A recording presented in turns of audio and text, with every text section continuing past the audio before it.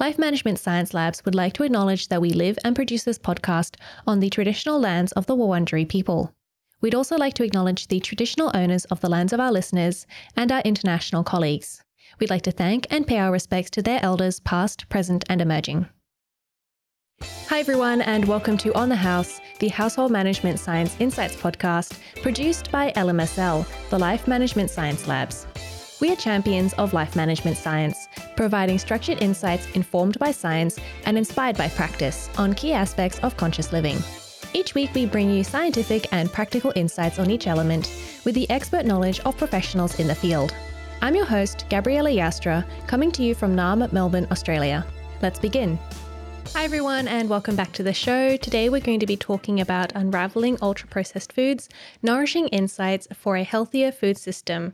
Today we're talking to Kim Anastasiou, who is a research dietitian and PhD candidate. Hi, thanks for joining me. Thank you so much for having me, Gabriella. It's great to be here. Thank you, and sorry if I butchered your name. I just called you Gabriella instead of Gabriella, so it's all good. Perfect. We've now assumed new identities. That's right. So I'd love to learn about you. Before we get onto the topic today, I'd love to learn more about you and who you are. So do you mind introducing yourself? Yeah, so I'm a PhD candidate at Deakin University, and specifically my PhD is looking at the environmental impacts of ultra-processed foods. But coming from a dietetics background, I like to look at everything from an angle of what's good for us and what's healthy for us as well. So there's a couple of components there that I like to look at, and it makes for a very, very interesting life kind of learning about these things. Yeah, I've never thought about, I guess the food system and how it impacts the environment. I mean, I think we know about how, food and nutrition, everything affects us, at least in some ways, but it's a bit less easy to understand, I think, how it impacts on the environment. So definitely looking forward to learning more about that. Yeah, I'm excited to share it with you today. Great, thank you. But before we do get onto that, we're going to do a section we call Have You Met Kim? And that's where we learn about some of your favorite things. And so the first thing we'd like to know is, what's your favorite book? I don't think I have a favourite book. I've had lots of different favourite books over the years, but I always love whatever I'm reading at the moment. So I thought I would tell you what I'm reading at the moment. Go ahead. And that is a book called Sedated by an author called James Davies.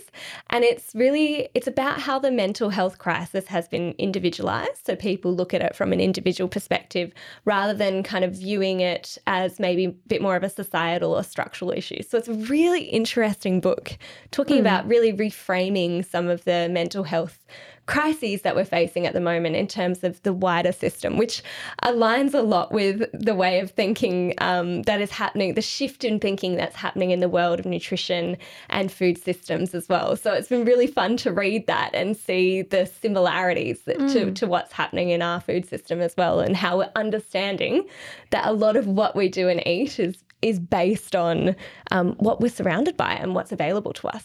Yeah, I think we're seeing that in a lot of different areas where it's, I think also with environmentalism as well, which is, everyone's trying to be more green and be more environmentally friendly, when actually turning to the systems of what's causing this. It's fine for you to cut down on meat and use less plastics but it's not going to do much if these, big companies are still polluting. And I think it's interesting to see that shift, come in also as our topic today with nutrition, but also, as you're saying, the mental health problems. I don't know much about that, so I'm going to have to read that book. You will. It's really interesting. It's totally opened my eyes to a whole another way of thinking about mental health. Yeah. Great.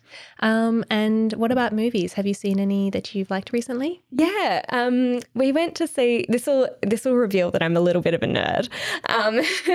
So my partner and I went to see the Dungeons and Dragons movie recently, and it was like surprisingly good. It was super entertaining. So we had a recommendation from some friends to go and see it, and we were a little bit hesitant at first, even though, it kind of is within our world. But yeah, it's really good. It's very entertaining, and it's kind of got the randomness that you feel when you play Dungeons and Dragons as well, which is really fun. I've always wanted to get into Dungeons and Dragons. I just haven't had the right opportunity. So I was kind of wondering if I want, because I don't know much about Dungeons and Dragons. Yeah, I wasn't sure to be if I honest, wanted neither do I. I've only played it the one time, but it was fun to see that. And I think the movie is very accessible to anyone. Anyone can watch it. It doesn't. But if you know a little bit about Dungeons and Dragons, you can see how it fits in. But otherwise, I don't think you would notice it was based on a game. Okay. Because I was wondering if I was just if everything was gonna go over my head and I wasn't gonna understand anything. Yeah, if I watched definitely not. Because again, I don't know that much about D&D, but enough to be oh, that was a thing. Yeah. Okay. I have to watch it then. Yeah. And do you listen to any podcasts? Yeah, I do. I'm a huge fan of 99% Invisible. I don't know if you know that podcast. Yep, love it. Yeah, I thought you would as well, because being all about the way our environment is set up and very architectural focused. But I love it. It's so interesting for listeners who don't know what it is. It's basically a podcast where they take something that's, pretty mundane, and they'll go into it in quite a bit of detail and understand why it exists. So things like, ramps on the side of the sidewalk, or a particular type of lighting in the street, or why prisons are designed they are, the way that they are. So there's it's a design-based podcast. So I love learning about it, because you always end up learning about social justice or some sort of person's really interesting life.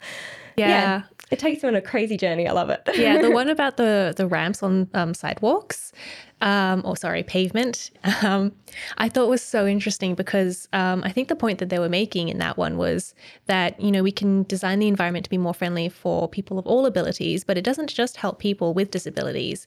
It helps everyone. It helps people with prams, shopping trolleys. I rollerblade, and so that little curb bit really helps me when I'm skating. Yeah. And so that's something I really love about 99PI. And the other thing is, it's really great to fall asleep to. It is actually. Totally. I listen to it recreationally, but also to sleep sometimes. Yeah. I completely understand that. Yeah. Great. And do you have a role model? Yeah. I mean, I guess I try and surround myself with people who I consider to be role models. And I think there are countless people that I could count as role models. I mean, obviously my family members, but then also the people, my PhD team, I would say all of my, the other students in my team, as well as my supervisors and a lot of my work colleagues.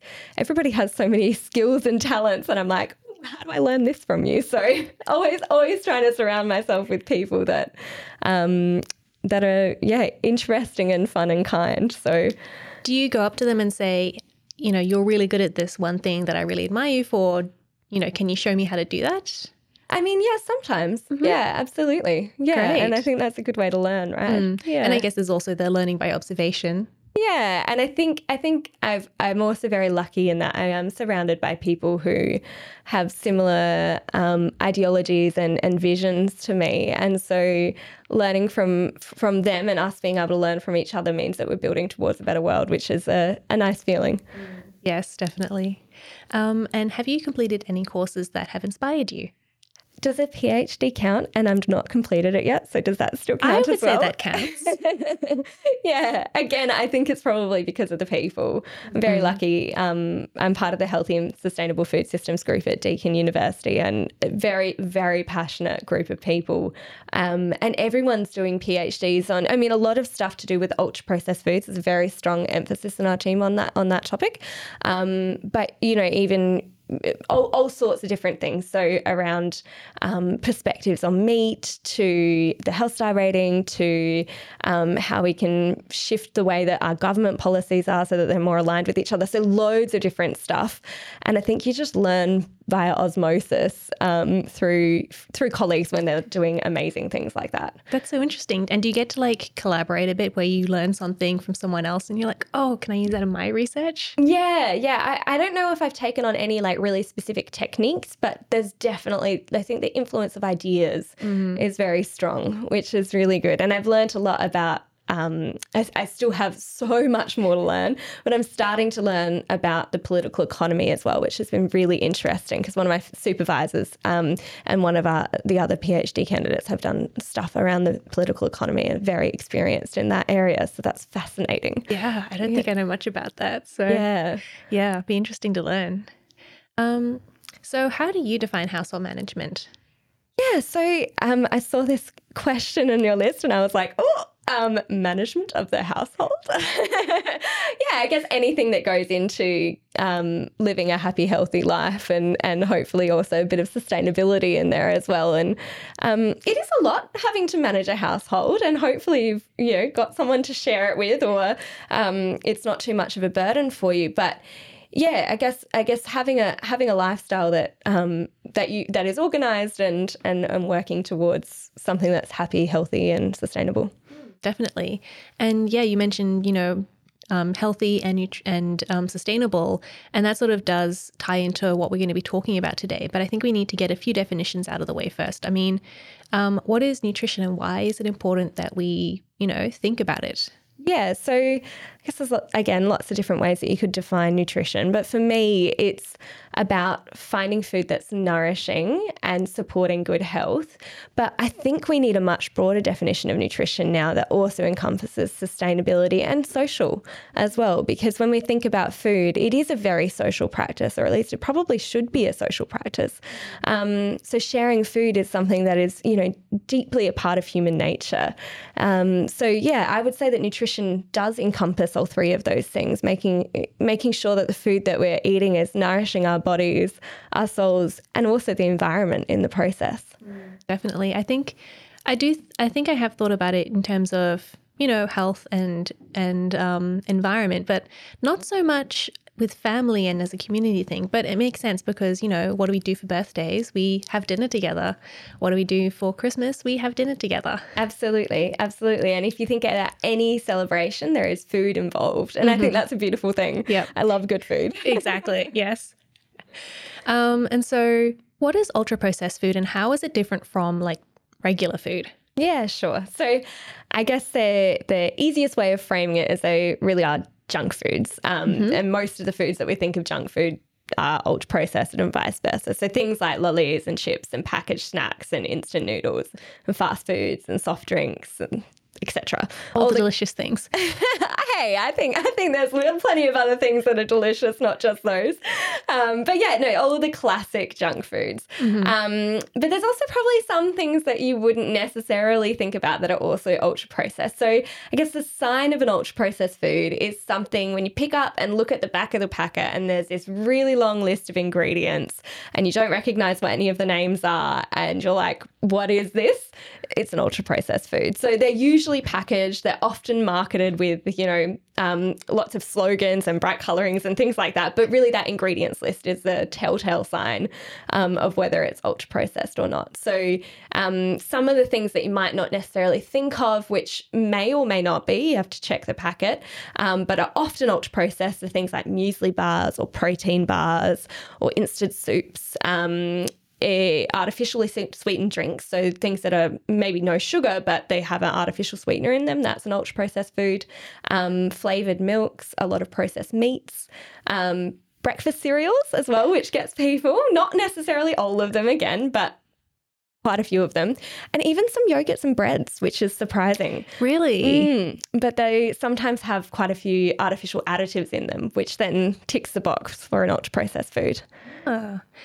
Okay, so I was thinking of some other some things that I was like, oh, maybe these are, maybe these aren't. Things like cheese, yogurt. Yeah, no, they're not. So Okay. let's maybe it would help if I explain the classification system. Yeah, that'd be great. Yeah, so it was designed in about 2009 by a Brazilian researcher who basically was looking at the Brazilian food supply and saying, wow, this has changed a lot and people have become a lot more unhealthy. We're seeing a lot of health implications happening, but it's not it doesn't seem to be due to maybe fat, salt and sugar. So there's something else happening. So he designed a system which is based on the level of processing of food, and it's called the NOVA classification, NOVA, and it's all caps and it looks like it's an acronym and it's absolutely not. So it is just straight up NOVA. And basically, he argued that the way of defining foods that's a bit more holistic is through this level of processing. So there's 4 categories in the NOVA classification scheme. And the first is unprocessed or minimally processed foods. So things like fresh fruit and vegetables, legumes, meat and dairy, whole grains. And then we have, so really when you think about healthy food, that's, you think about NOVA classification group 1. But then we also have a couple of other groups which are really important for a healthy and enjoyable diet. So group 2 is processed culinary ingredients. So that's things like salt and sugar and oil and sauces and herbs. Basically things that you need to be able to convert group 1 foods, so those minimally processed or unprocessed foods, into a meal that you could cook at home for yourself. So those really delicious additives that you would put in yourself, but are really things that your grandmother would have used and have been around for a long time. And you're not going to be using them in large quantities, because when you cook at home, you just add a little bit of these things in for flavouring. You're not basing the meal on those items. And then there's group 3, which is processed foods. And that is things that have been preserved or they might have been fermented. And again, these foods are really essential to a healthy and sustainable diet. So it includes things like canned fruits and vegetables, canned lentils and legumes, a lot of breads, yogurt, because that's a fermented food, canned fish. So those types of things that we would have in our cupboard and that we would use, again, to create a meal at home, they're really important as well for food security, because we can't always rely on fresh foods, especially in times of crises. So, and I'm a huge user of processed foods. Our diet is very heavily based on tins of lentils and chickpeas and tin tomatoes and things like that feature heavily in my life. So those types of foods are all 3 of those categories: the unprocessed or minimally processed foods, the processed culinary ingredients, and the processed foods are all essential, healthy parts of our diets, and help us to meet our nutritional needs. And it's quite different from group 4. So group 4 is the ultra-processed foods group. And I'll give you the technical definition. So the technical definition is, and I'm going to quote it, formulations of ingredients that are mostly of exclusive industrial use that result from a series of industrial processes. So that basically means just things that you can't make in your kitchen at home. So things that go through some sort of industrial process. So, for example, extrusion is a technique whereby you end up making this like slurry of a paste and sticking it through a machine, and it comes out the other end. And you've got no idea what went into that. And it might be used to make, chips or snacks and all sorts of different things. And usually these, again, it's formulations of ingredients. So it's not like a mixture of whole foods. It's something where you've basically taken the original food like wheat and you've deconstructed it and pulled out a bunch of its components and then shoved it into a whole pile of other different foods. And so that's the ultra-processed food group. So the things that we can't make in our kitchen at home. And they comprise about 40% of our diets now. Wow. So 40% of Australians' energy intake comes from ultra-processed foods. That's over 1/3 of what we're eating. Yeah. It's massive. That's so much more than I thought. And I mean, I would say not on average. I wouldn't say I'm too weird or different to my eating habits. Obviously, I try to eat as much, fresh fruit and vegetables, unprocessed foods, but it's hard, I don't want to have to make everything from scratch. No. So I suspect that I am consuming more processed food than I think, or ultra processed food than I think. But I did want to, so something like, if I made a cake at home, would that be like a processed food? Yeah, it would be. But it wouldn't be an ultra processed food. No. And if you think about it, I mean, most people who are making cakes at home are making them for celebrations. And we're making them because they're part of our food culture. So there's this kind of component of the ultra-processed food paradigm that accounts for the fact that food is a part of our culture, and we do need to be able to consume it in ways that is nourishing for our souls as well as for our bodies. But then if we bought like a cake mix from the supermarket and then made that into a cake, maybe it's more ultra-processed than the one we you're make bang at on. home. Yeah. Okay. Yeah. So it is a very different way of framing things, and perhaps it will help when we talk a little bit more about their health impacts, and I can explain why we're thinking about nutrition in a different way. Yeah. But before we do that, why do we eat so much ultra processed food? So this is a huge can of worms to open. How deep do we want to go into this, I guess is the question. Let me give you a medium overview. I won't go too deep, but I'll give you enough info. So basically, we've had major changes in our food system, in the way that we produce foods in the last century. So we went from pretty low input agricultural practices where we're producing relatively low yields of things to very high input farming practices. So that's things like using a lot of fertilizers and pesticides, and having a lot of high yields as well, which is great. So this was the green revolution that we saw in the last century, and it's huge impacts for feeding the world. It's been really fabulous, and it's succeeded in many ways in reducing the rates of hunger and malnutrition in the world. It hasn't necessarily ticked all the boxes though, because while we've seen food prices come down, we still have a lot of inequalities in our food system. And it's also led to the ability to create these really low cost ingredients. And so we've ended up with this abundance of these high input, these types of products or types of crops and animals that we can basically produce in this industrial way. So we've ended up with loads of corn and wheat and soy and rice.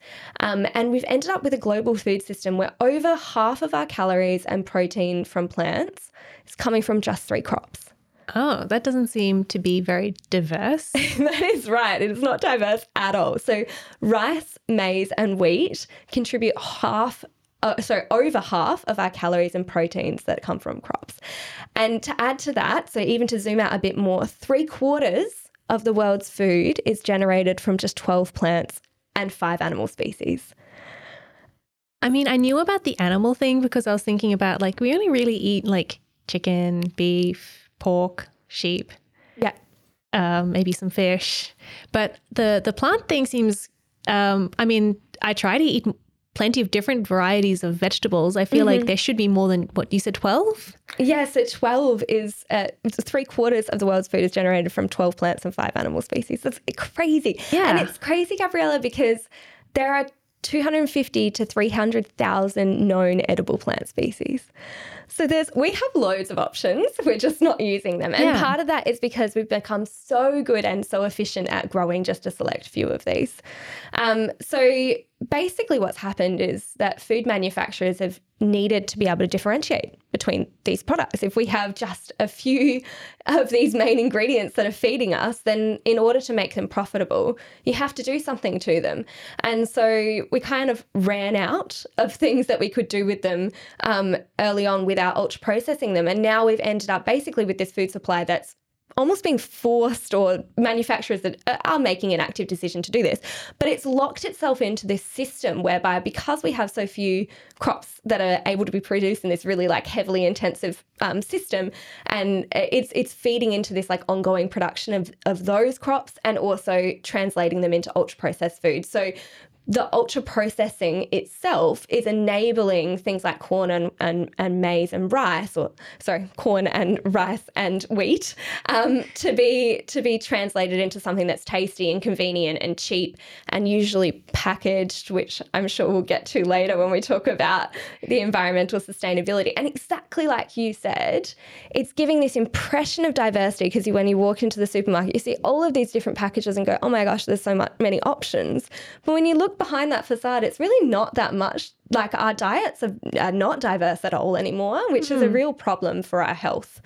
And so I mean, something that I feel like I learned or I've heard is that you need a variety of different foods to meet your nutritional needs. You know, like, I don't know, broccoli has got vitamin C, but if you just eat broccoli, you're not going to have enough, I don't know, iron, something else. So if we're only eating these, 12 different types of vegetables or plant-based foods and 5 animals, does that mean we're missing out on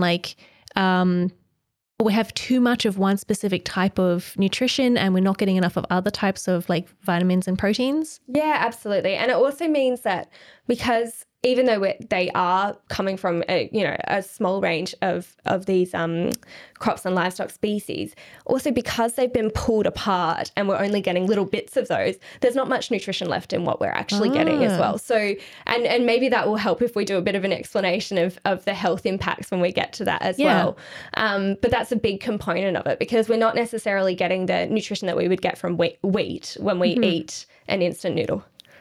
Really? Okay. Can you explain more of the health impacts? Because you've skirted around it a little bit, and I'd love to know why instant noodles aren't the same as wheat. Yeah, absolutely. Yeah, it's a good question.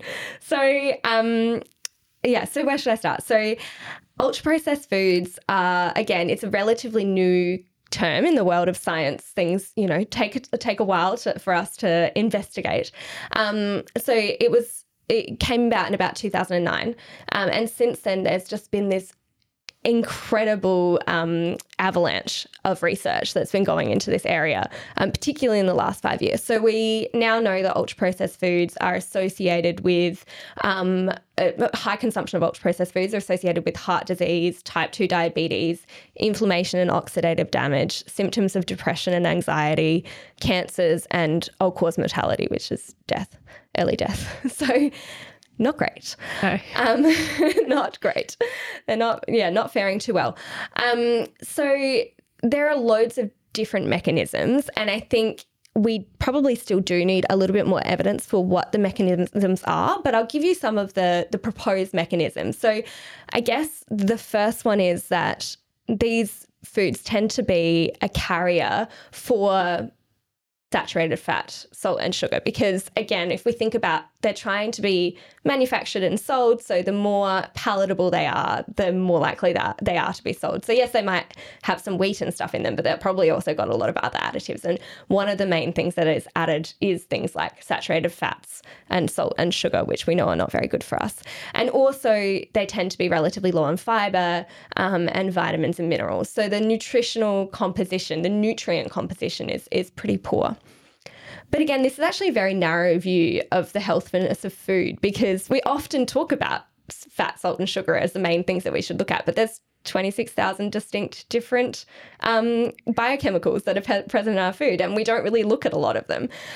So other additives that are in ultra-processed foods may actually be playing a role as well. So things like artificial sweeteners, we know now disturb the gut microbiome. So while, that was kind of something that some public health nutritionists were very keen for, reformulation of sugar sweetened beverages into artificial sweeteners. Most recently, like 2 weeks ago, the World Health Organization came out with a statement where they were saying, basically, in very layman's terms, guys, maybe we should rethink this, because it's not actually very good evidence to show that this is better for our health. So, again, one of the reasons why ultra-processed foods may be associated with all of these poor health outcomes could be through some of these additives like artificial sweeteners. But then that's still just looking at additives. So there's another layer here as well. So there's lots of different components to this story. So the food matrix is basically the way foods are combined, and really represents how processed the food is. So there's different absorption of different parts of the food depending on how the chemicals and the structure of the food is connected. So one of the other things that this leads to is the fact that the texture of the food has changed. So when we have a lot of ultra-processed foods, again, taking different components, different parts of original food, recombining it, we often end up with foods that are softer. They require less chewing, and this sends signals to our brain, or actually sends a lack of signals to our brain around fullness and satiety. So we're going to consume these foods faster, and we're probably going to consume more of them before we feel full. So that all of these things together mean that the original composition of the food is not very it's not very good for our health. But it also means that because they've got all of these additives that are really tasty, because their texture is different and we eat more of them, it means that everything is leading to overconsumption. So they're really encouraging us to consume more of these foods I mean, we don't need any, but way more of these foods than we need. And another part of that is, you often buy them as like a packaged snack and it's something you can hold in your hand or eat while you're at the computer. It's really convenient. And so again, everything is like pushing us towards consuming as much of these foods as possible. So it's really, really hard to avoid them because they're also everywhere. Everywhere we go in the world, they're there. You can go to remote parts of Brazil and they're there, and they're in the jungle in Thailand. Like, they're just so prolific. And their packaging has actually enabled that as well. Well, that's the thing is, when you go on a walk, do you want to bring several apples and, I don't know, some flour and make yourself some bread? Or do you want to bring a few power bars, which, come in their own little handy little wrapping? Yeah. Yeah, it's much easier to carry those around with you. And then, when you go into the kitchen because you're hungry, do you want to, have to cook something for yourself with some vegetables or eat some fruit? Or do you want to reach and grab the biscuits and eat a few biscuits and then you're done? Yeah, absolutely. It's convenient. It is convenient. And in many ways, the system is, increasingly being designed against us because they are everywhere. They're easier for us to eat. They're cheap. So there's not the kind of budget issues that you might have if you're trying to eat a lot of more expensive fruit and veggies. So it is very much designed in a way that this is the easiest, most convenient option, and it's good enough, even though it probably isn't. And it does that in a very, very clever ways because a lot of these food companies that have producing these foods will produce them to the tastes of the individual culture that they're trying to go into. So they'll replicate a product that we might see that's part of a traditional cuisine in an ultra-processed manner. So instant noodles are a great example of that because, mee goreng and ramen and things like that are things that have been around for a really long time. The instant version of those products are designed really to replace them. And so we end up swapping those traditional cuisines that were quite good for us to something that is ultra-processed and it replaces and overrides that. Interesting. I guess it's kind of like those instant mashed potatoes. Yeah, totally. Rather than getting a potato and mashing it yourself, getting the who knows what's in them and just making it with some water. Yep. Yeah. So it's a really big problem because they're everywhere and they're not good for us. Yeah. So what can we do about this situation? Is there anything that we as consumers can do? Yeah. I mean, obviously there are things that we can do as individuals. And I think trying to consume as little of these as possible is a good thing, but also asking for change because I think there are a lot of situations and we need to, band as a community and say this isn't, good enough. So there are, if you have kids in school, talking to the PTA and making sure that the foods that are being taken to school or being sold in school canteens are not ultra-processed is important. But also speaking up against, campaigns that are happening. So, for example, I had dinner with a colleague of mine last night who is a mother and she has a 7-year-old son and he recently won player of the match at his school, actually, in his school sporting team. And if you win player of the match, you get a little voucher to a fast food restaurant. And that's like teaching our kids that the way to celebrate is to consume an ultra-processed food. And it's also a very clever marketing tactic to get young children excited, happy, and going to these restaurants and tasting and trying these foods that maybe parents are trying to avoid getting them involved in. So there's so many different ways out there that these foods are being marketed to our kids, as well as to adults. And so being aware of that and looking out for those things and speaking up is really important. Okay, and how should we speak up? Should we tweet at companies? Should we protest outside of their factories?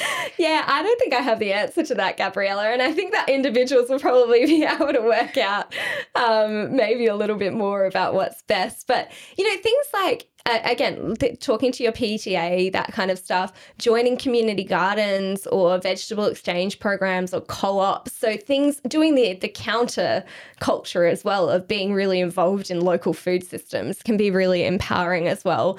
But I mean, the biggest thing is actually just talking to other people about this, and recognizing that, you know, so much of our diet we put on ourselves to say, hey, we need to make changes in our own diet and it's our responsibility. But when you start looking around at the food system and the food environment that we live in, and you see that everything is set up against us, then it is really important to start having those conversations with other people and kind of relieve that pressure of, hey, it's not you.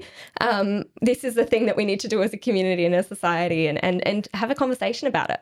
Okay, so yeah, and sort of bringing back to what you were saying earlier in the when you're talking about the podcasts, I think, was it the book? I can't remember. Which is that it's not really an individual problem; it's more of a systematic problem. That's right. Yeah.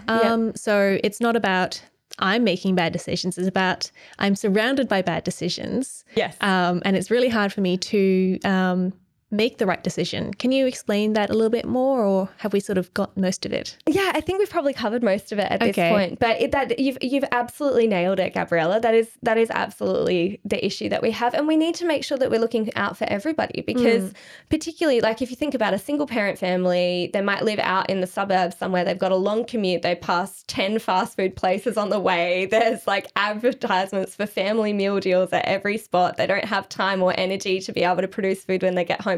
Like, that whole environment is just not what we need to be doing to support the well-being of our country. Yeah. Okay. And so I think something else that we can do is improve our knowledge and learn a bit more. Do you have any like suggestions of, you know, what people can do, how people can learn, or even just know what's in the food that they're buying now? Yeah.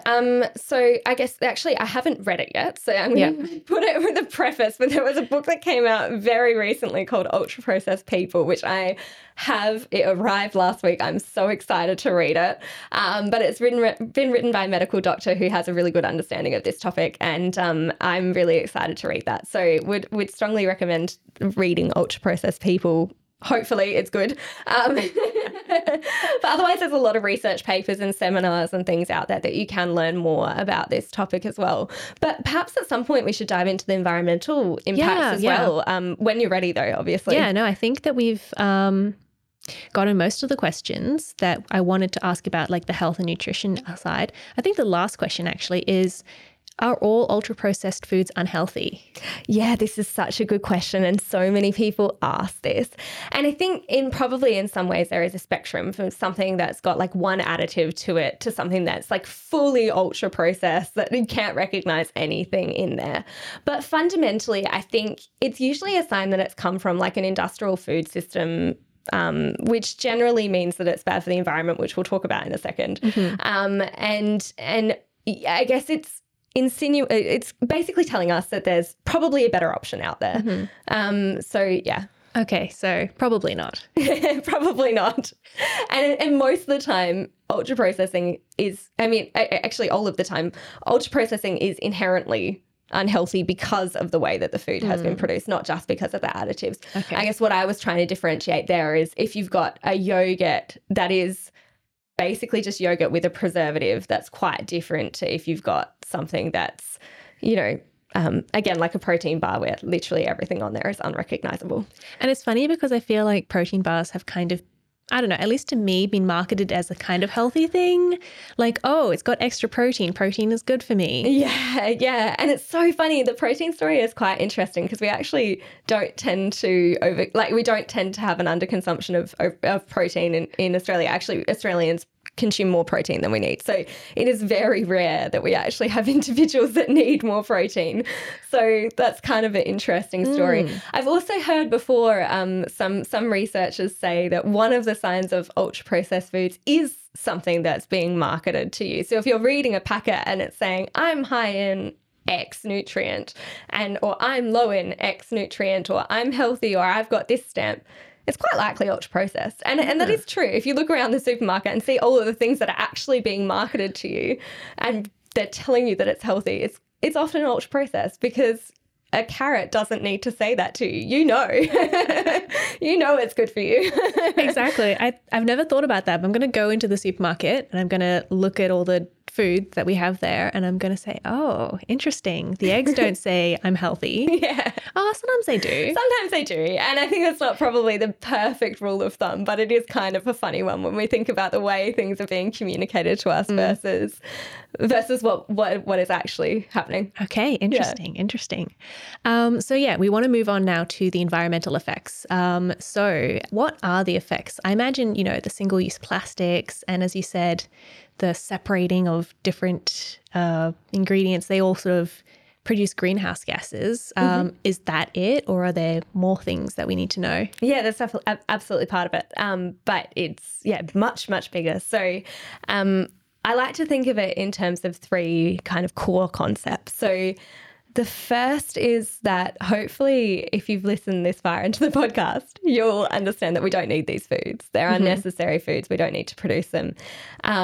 And all of the resources that we use to produce foods are scarce environmental resources. So things like water and land and pesticides and fertilizers are scarce, or we don't want to use much of them because they're not too great for the environment. So we really need to prioritize these resources for the production of healthy foods, and that's super important. And so as soon as we start spending environmental resources producing foods that we don't need and that are bad for us, it's a waste. Conceptually, it's a waste. So that's kind of concept number one. And then the second concept is that, and it's related to the first one, is that ultra-processed foods are designed for overconsumption. So basically that means that we're eating more than we need. So that means that we're using more environmental resources than we need. So that's hugely problematic. And then the third one is, again, exactly like you said here, that it's coming from industrial agriculture. So industrial agriculture tends to have an over-reliance. And these are very broad sweeping brushes, but tends to be overly reliant on fertilizers and pesticides. There's a lot of monoculture farming that happens. And this is a problem because if you think about a farm, we often just think about the farm as being its own little farm environment and separate from the natural world. But in reality, a field of corn or a field of wheat has local bird species coming in and out of it, and has other things that are coming, kangaroos and things like that. There are natural parts of our ecosystems that are interacting with that, and it has flow-on impacts for the surrounding ecosystems as well. So if we're producing just one crop in an area, then it means that it's going to have impacts for the biodiversity, not just of our food supply, but also of the natural environment. And it's also important for resilience. So I don't know if you know the story of bananas from the last century. Yes, I do. You do. But you go ahead. Okay.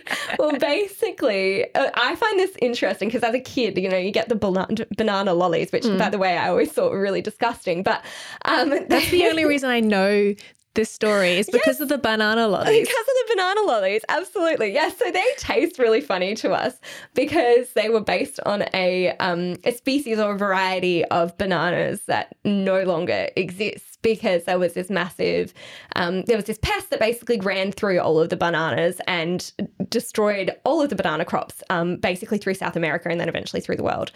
And so they then brought in the Cavendish species that's basically taken over, and that's the bananas that we eat today. But that is a perfect demonstration of, if we have just one variety of a particular thing that we're growing, like bananas or like wheat, and if we're growing it in one specific area, it's not a resilient food system. So again, last year we saw massive rise in lettuce prices, and that was because so many of our lettuces the lettuce crop was destroyed, and a lot of that is coming from the New South Wales region. And so it's, those choices are made because it is environmentally easier to produce those foods in certain regions, but we don't have to produce just one species. So things like the banana story could be prevented if we had a wider variety of species. And if we're relying on producing so if we're producing so many ultra-processed foods in our food system, and the machinery for ultra-processed foods is basically only designed for this one specific type of crop, then we're basically connecting the system and reinforcing that production of just that one type of crop in a monoculture farming system. So that's quite problematic. And the final thing is the packaging. Yes. Yes. Oh, the other thing I was going to say was we kind of saw this during COVID when we had, maybe in Australia we had, lots of a specific product, but we had no manufacturing for it. Or with the opposite, where we had manufacturing capabilities, but we didn't have the product to put it in. So the one I remember was sanitizer. Apparently the factories had hand sanitizer, but they didn't have the bottles to put the hand sanitizer in.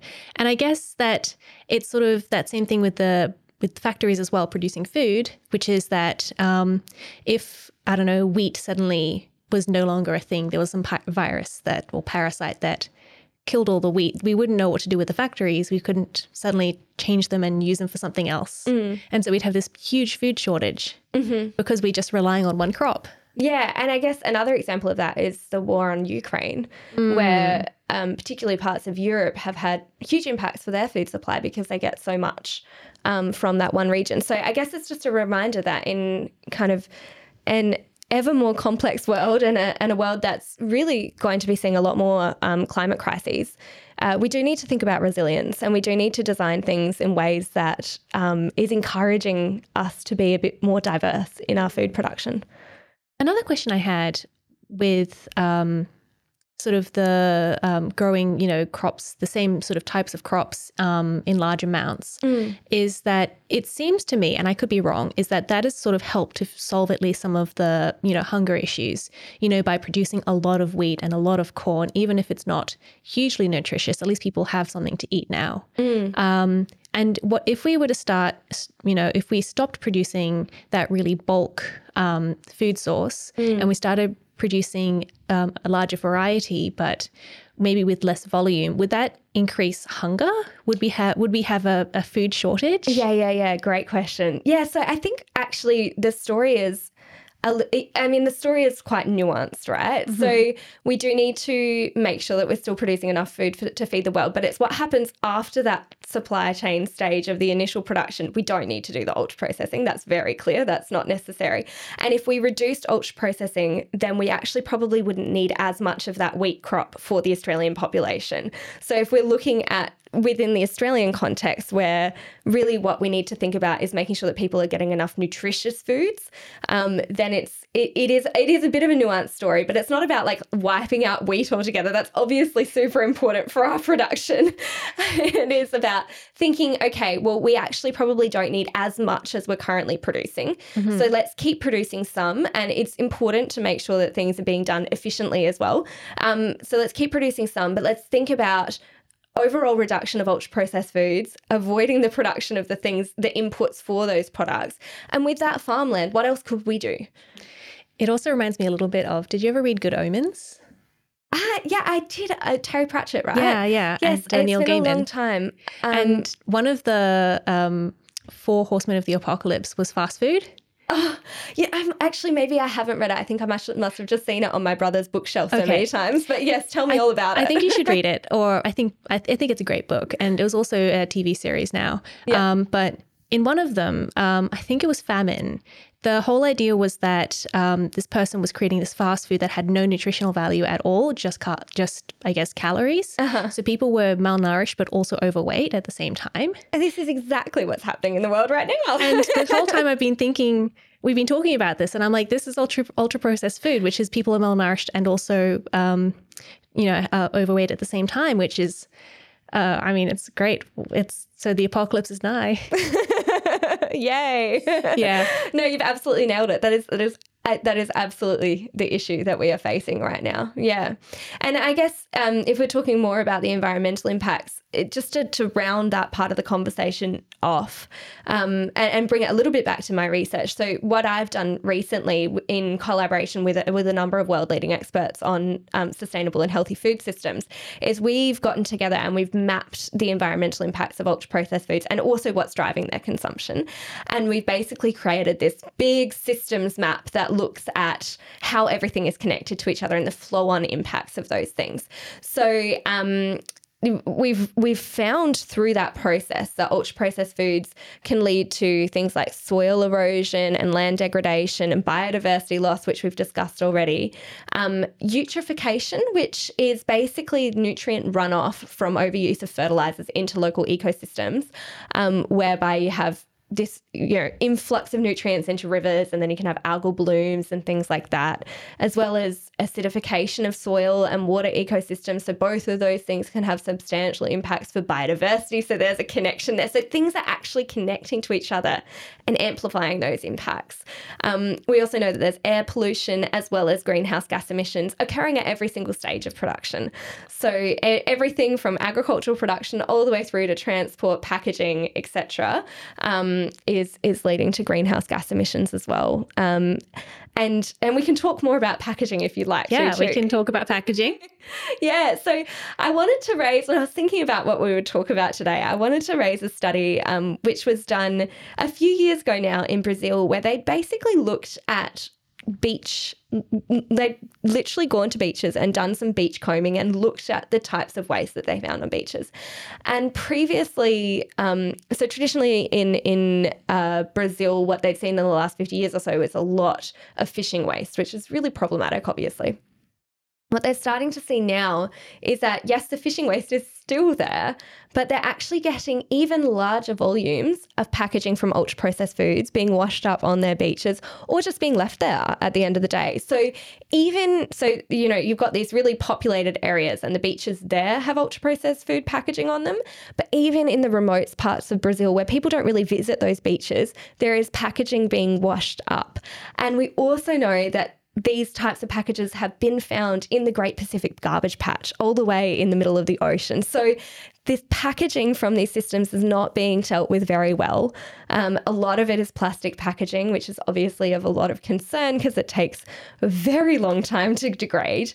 And it takes resources to be able to make the packages in the first place. So there's lots of components of the packaging story, which is quite concerning. Especially since we think about, like, we don't need these, so we could really just pick up a banana which doesn't have, well, it has a package, but it's biodegradable, and no one spent plastic energy making the plastic to make the banana package because it's just there. So yeah, and yeah, we could. Obviously we still need plastic for some things, but yes, if we don't need ultra-processed food, then we don't need packaging for ultra-processed food. So it's sort of an easy thing that we can just get rid of. Exactly. Yeah. You also mentioned that you're looking at the sort of driving forces as well as the impact that it has. What are the driving forces, or have we already spoken about them? Yeah, we've spoken about some of them. I probably should have prepared myself a little bit more to talk about those. So I guess there's 3 different areas that we can think about when we talk about driving forces. So the first is the biological drivers, which we've already spoken about, because that's really the fact that these foods are manufactured in ways to make them as palatable as possible and to make you consume them as much as possible. And there's feedback mechanisms that are happening in our brain that are basically giving us, really good feelings when we eat this food, and then we want to eat more and we end up with cravings, etc.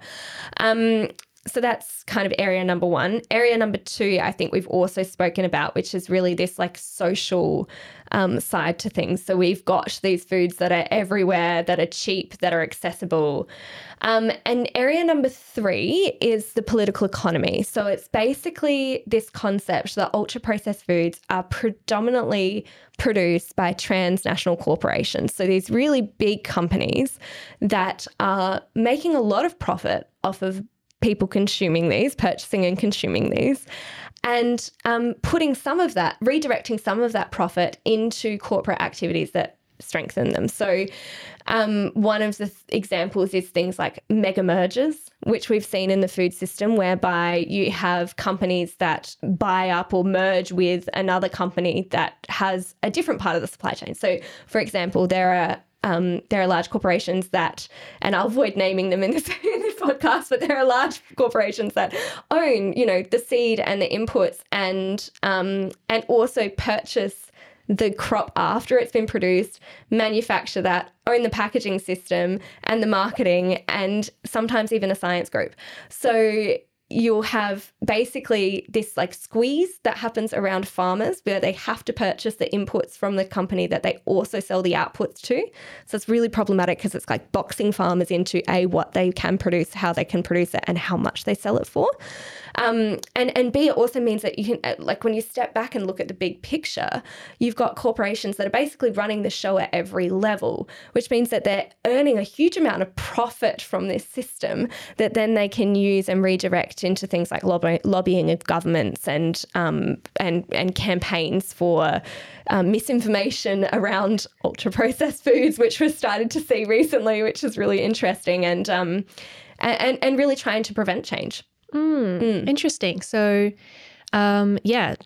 holding every aspect of the whole industrial process so that, I guess not everyone can choose to be part of it or not. So people's livelihoods are dependent on that.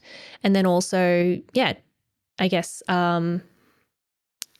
making it so that no one can unseat them from power. Yeah. And it is a very powerful position to be in.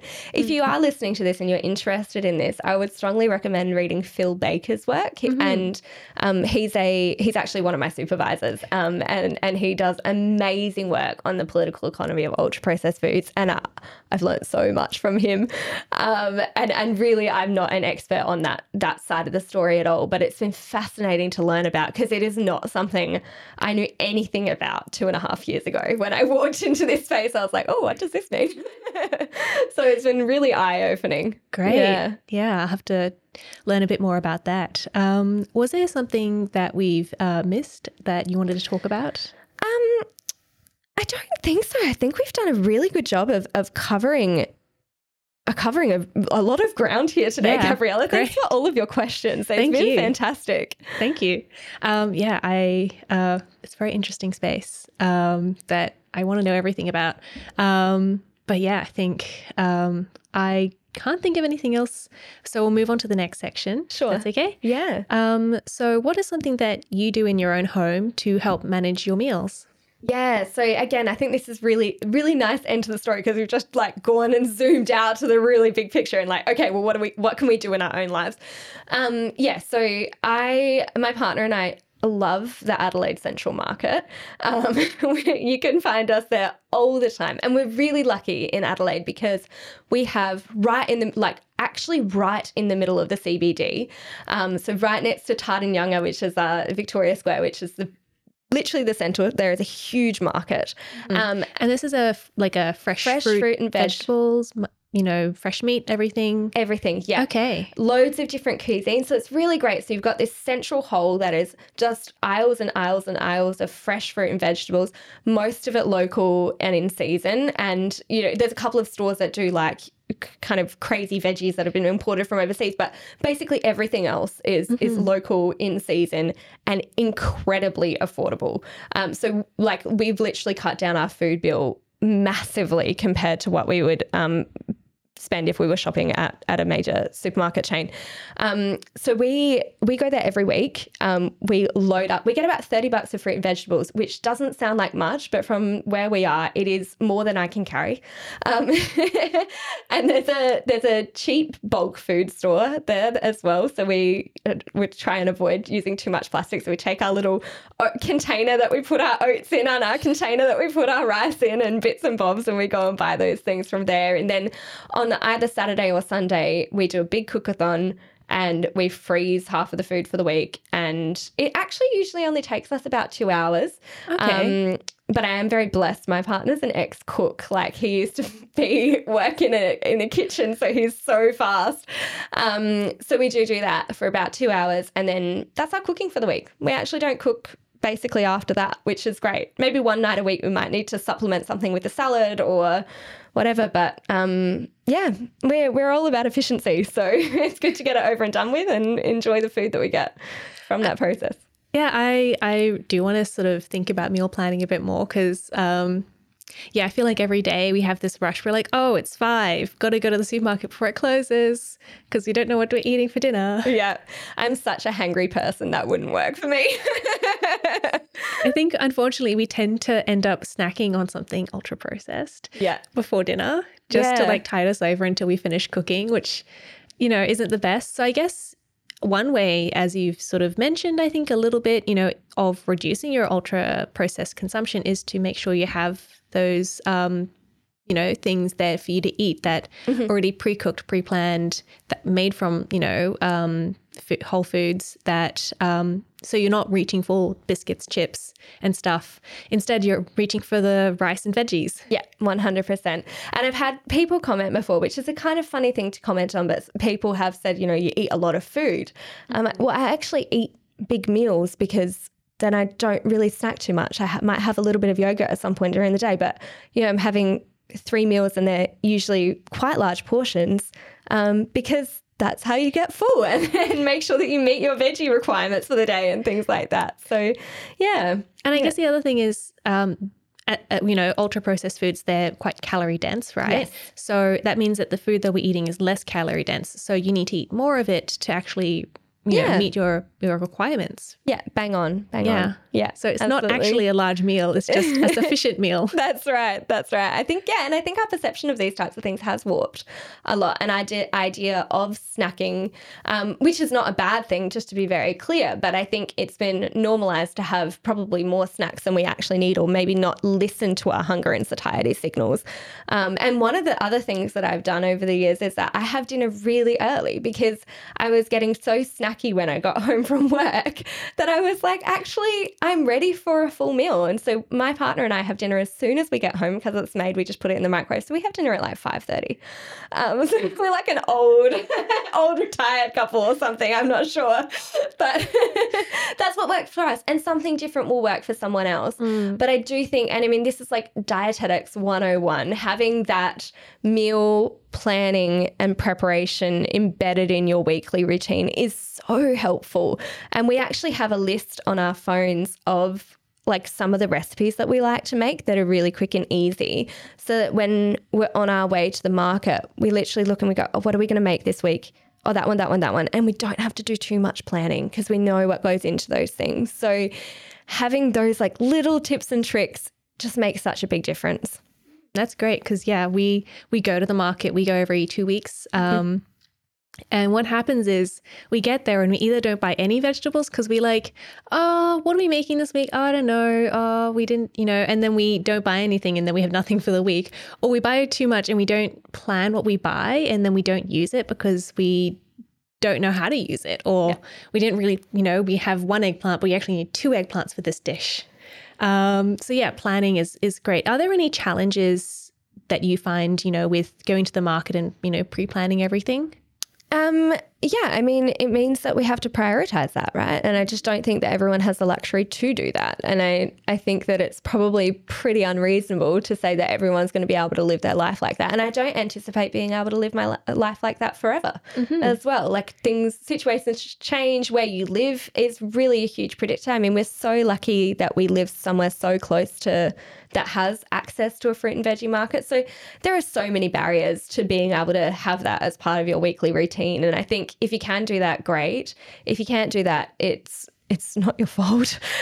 We need a change to the system because it's just not supporting people in the way that it should. Yeah, that's true. I have heard of these things called food deserts where you can't access fresh fruit and veggies, I guess, within a walkable or drivable distance. Yeah. And that's really going to impact your ability to buy fresh fruit and vegetables on a weekly basis. Yeah. And I think often we think that we don't have issues with food insecurity in Australia, but actually we have huge issues with food insecurity, be it from finance related problems, because there's a lot of that, or because we literally don't have access to the right foods, because like you said, there are very much food deserts in Australia. And I guess one example of that is if you are in a rural or remote community, the fresh fruit and veggies have travelled a very, very long way to get to where you are. And the quality at that point is really low. So, and I think that is good. You can still rely on things like frozen veggies and tinned things. They're perfectly nutritious and quite easy to make. And we use those quite a bit at home as well when we're in a rush or we haven't had a chance to do that weekly shop. We'll go into the freezer and we always have a couple of bags of frozen veggies in there that we can use. But it is just a really good reminder that not everyone is in the same boat. And it is currently a privilege to have a healthy and sustainable diet, and that it should not be that way. Okay, so the open mic section is when you, the guest, gets to talk about something that you're passionate about, but it doesn't necessarily have to be related to the topic. It can be related to the topic if you want it to be. Now, you did have a thought about what you wanted to talk about. Do you mind explaining it? Yeah, sure. So in the last couple of years, I've been very lucky that I've been able to kind of connect into an international network of young people who are trying to make change in our global food system. So in 2021, I was involved in the United Nations Food Systems Summit as a youth liaison. So the United Nations Food Systems Summit was basically a massive international effort by the UN to engage people in the topic of food systems. And it engaged people from, farmers all the way to nutrition and economics and social justice advocates. And just consumers, eaters, everyday people who eat food. So the whole world was invited. There were a number of political issues with it, as is always the case with the UN. But it was a really interesting process. And from there, I got to meet a bunch of other young people who are being involved in sustainability more broadly, as well as also looking specifically at sustainability within the food system.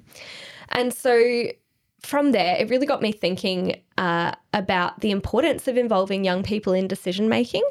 And there's this incredible large group of young people who are pushing for change internationally and also locally, and really making sure that young people have a voice. And the reason why that's important is because as young people, we're going to be around for longer, and we're talking a lot of the time about climate change, and the impacts of climate change are going to be felt from now into the indefinite future.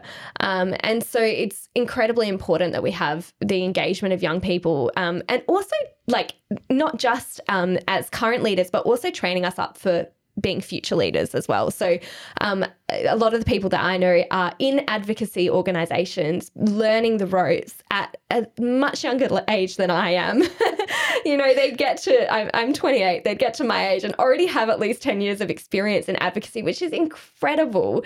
And so there's just this whole plethora of people, and it's just an incredible energy, and I've learned a lot from them. So I just thought I would raise that. And if there's another young person that's listening to this that's like, I want to get involved, you're very welcome to reach out to me, and I can connect you into one of those networks, because it is it's empowering to be involved in these processes. More recently, I've been a young scientist for the World Food Forum, which again, similar vibe. We've got young scientists from all over the world. I actually finished in that role just in the last 2 weeks, but it was amazing. Got to go to Rome, meet all of these other young scientists, advocates, and people working to make the world a better place, and it was incredible. Sounds amazing. And if people do want to reach out to you and, talk to you about these experiences, or, your research, your work with the CSIRO, where can they find you? Twitter is probably the easiest place. So my Twitter name is my name. So it's Kim Anastasiou. And hopefully that will be written somewhere in the show notes, because it's not the easiest last name to spell. That's probably the best place to reach out to me. Mm-hmm. Yeah. You can also find me through ResearchGate if you're interested in reading some of the studies that I've done, particularly in the one that I explained today around mapping the environmental impacts of ultra-processed foods. I'm sure it's very interesting, and lots of our listeners will read it, but thank you so much for joining me today. Thank you so much, Gabriella. You've been listening to On the House, produced by the Household Management Science Labs, a division of LMSL, the Life Management Science Labs. More episodes like this from across 10 life management perspectives can be found by searching LMSL on Apple Podcasts, Google Podcasts, YouTube, Spotify, and other podcasting apps available on your smart devices. If you enjoyed this episode, please consider rating our show, sharing it, and subscribing to our channel, as it helps other people find it so we can grow and bring you more quality resources. More of our work can be found on our website at hm.lmsl.net, where you can join our movement. I'm Gabriella Joustra. Thanks for tuning in.